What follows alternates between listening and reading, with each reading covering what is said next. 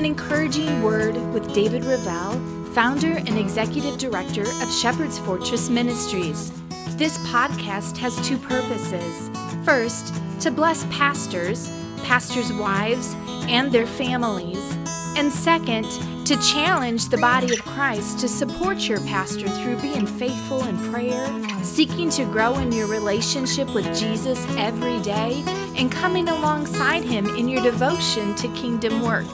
And now, here is David with an encouraging word for today.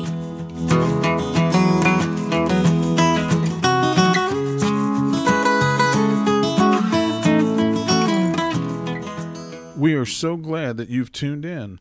We are coming to you from the hills of Tennessee, a beautiful display of God's handiwork. Shepherd's Fortress Ministries is a ministry of helps and encouragement to pastors and their families and ministry leaders. We are here for prayer, to listen, and to connect you with retreat opportunities around the country through our ministry partners and connections we are making on your behalf. Pastors, I want to repeat this often. We pray for you, your family, and your ministry. We urge the church, the body of Christ, to pray for your pastor, his family, and the leadership team of your church each and every day. My heart's desire through this podcast is to bring encouragement from the Word of God to all who tune in. Our focus is draw near to listen.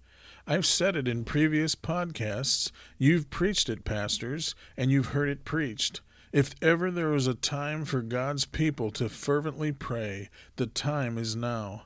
Our Lord loves it when we engage in fervent prayer, when it's from our hearts in the power of the Holy Spirit. This is really the only way to pray. I believe lifeless, repetitive prayers have no effect or purpose. Lately I've been praying, Lord, lead me in prayer through the Holy Spirit. Cause me to be concerned with the very thing that concerns you. In Luke 11:1, the disciples asked Jesus the greatest question of all, Lord, teach us to pray. They didn't ask Jesus to teach them to preach, to draw crowds, to sing, to build buildings, or to be financially successful, or to write a book. They asked the Lord to teach them to pray. In light of all that is taking place around us, as I think of all that pastors and ministry leaders are enduring during these trying times, I have asked the Lord to teach me to pray countless times. I'm so thankful for Romans 8, verses 26 and 27, where it says, Likewise, the Spirit also helps in our weaknesses, for we do not know what we should pray for as we ought, but the Spirit himself makes intercession for us with groanings which cannot be uttered. Now he who searches the hearts knows what the mind of the Spirit is, because he makes intercession for the saints according to the will of God. I'm sure we've all been in this place, unable to find the words as we come before the Lord in humility and compassion. Our God is faithful, even in our weakness. In the same way, it says, the Spirit helps our weakness. And it says, the Spirit himself intercedes for us with groanings too deep for words. He intercedes for the saints according to the will of God. This is what guarantees Romans 8:28 that many so often quote. And we know that all things work together for good to those who love God, to those who are called according to his purpose. Even though we'll have times when we don't know how to pray or what to pray, may we never shrink back from faithful, fervent prayer. Yet may we resolve to stay diligent in it, focused on the majesty of God, to worship him for who he is, that we would grow in our relationship as we commune with our great God and Savior. I have asked the Lord to keep me from vain repetition that he warns us about in Matthew chapter 6, verse 7, how they're meaningless and even selfish when they are focused only on my needs. Yes, we ask the Lord to meet our needs, yet this is a small part of the purpose of prayer. I admit I tend to be a slow learner in some areas. One thing I have taken more time than I should have in learning is the value of listening much more than I talk in my times of fervent prayer. I am learning that we grow more fervent in prayer by listening rather than doing all the talking.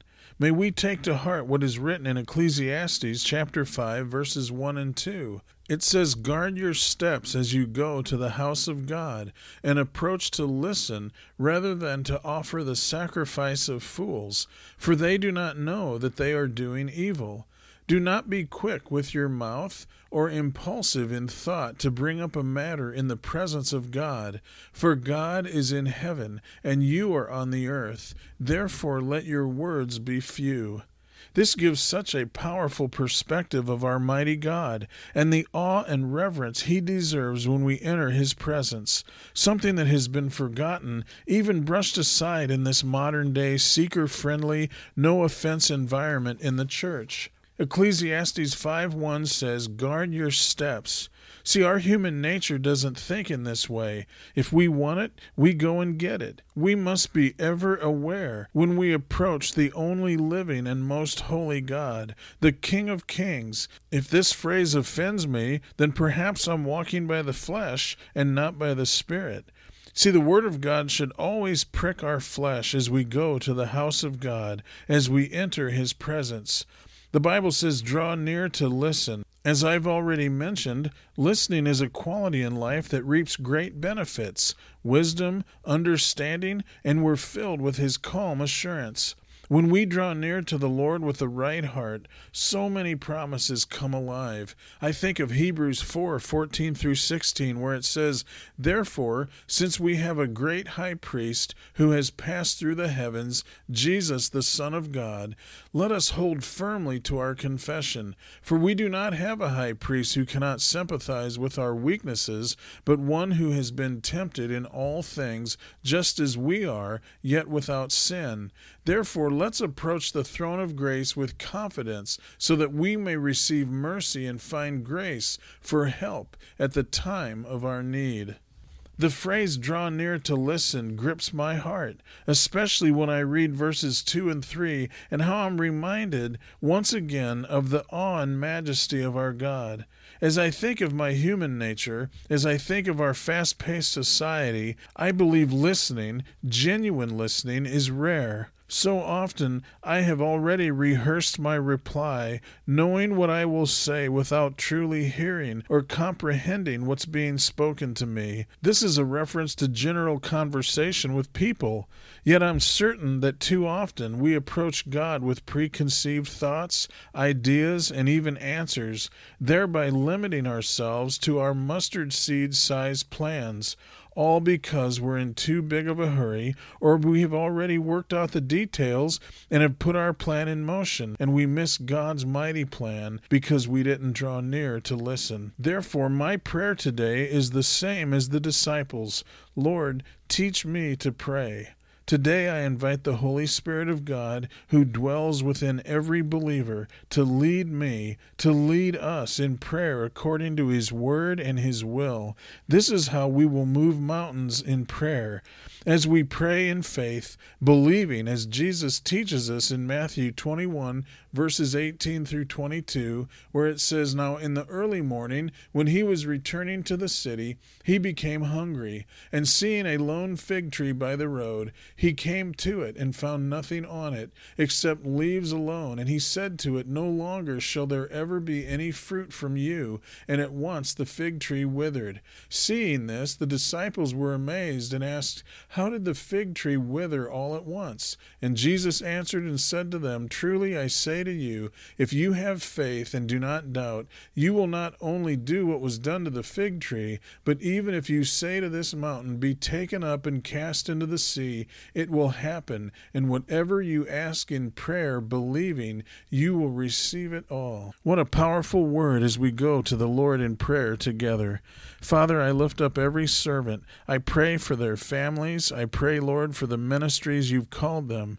I pray, God, that you would lead us in prayer and teach us to pray in the power of the Holy Spirit in this world that we live. Lord, we have so many things in our hearts and minds as we care for people and preach the gospel gospel, and I just pray that you'd minister to every pastor, every ministry leader, and we thank you, Lord, for your faithfulness and your love. We thank you, Lord, for the privilege and the power of prayer, and we thank you, Lord, for teaching us to listen. May we listen to you from the depths of our heart as we gain wisdom and understanding and grow in our relationship with you. We give you all the glory and praise. It's in Jesus' name we pray. Amen. As we wrap up for today, I have a special request. If you were encouraged, please share the link to our podcast with your friends on social media or by email. I would sincerely appreciate your help in getting the word out. I would like to invite you to like our Facebook page and follow us on Instagram. You can also request to be placed on our email list, where you'll receive reminders of our latest podcast being uploaded, and occasionally you'll receive information that we think would be of interest to you. Pastors, we thank God for you and your faithful devotion to love and lead the church. We look forward to hearing from you for prayer and encouragement. We are so thankful for each one who reaches out to us to say that you're praying for us. It so encourages our hearts. In the meantime, we pray the blessing of the Lord upon you as you minister to God's people and those yet to surrender their life to Jesus. We invite you to tune in next time. Until then, let me urge you to stand firm in Jesus, the author and finisher of our faith. Thank you so much for tuning in. May the Lord pour out his blessings in your life, your family, and your ministry. This has been a production of Shepherd's Fortress Ministries, kingdom building encouragement for kingdom building pastors. Until next time, may God bless you as you seek him with all your heart.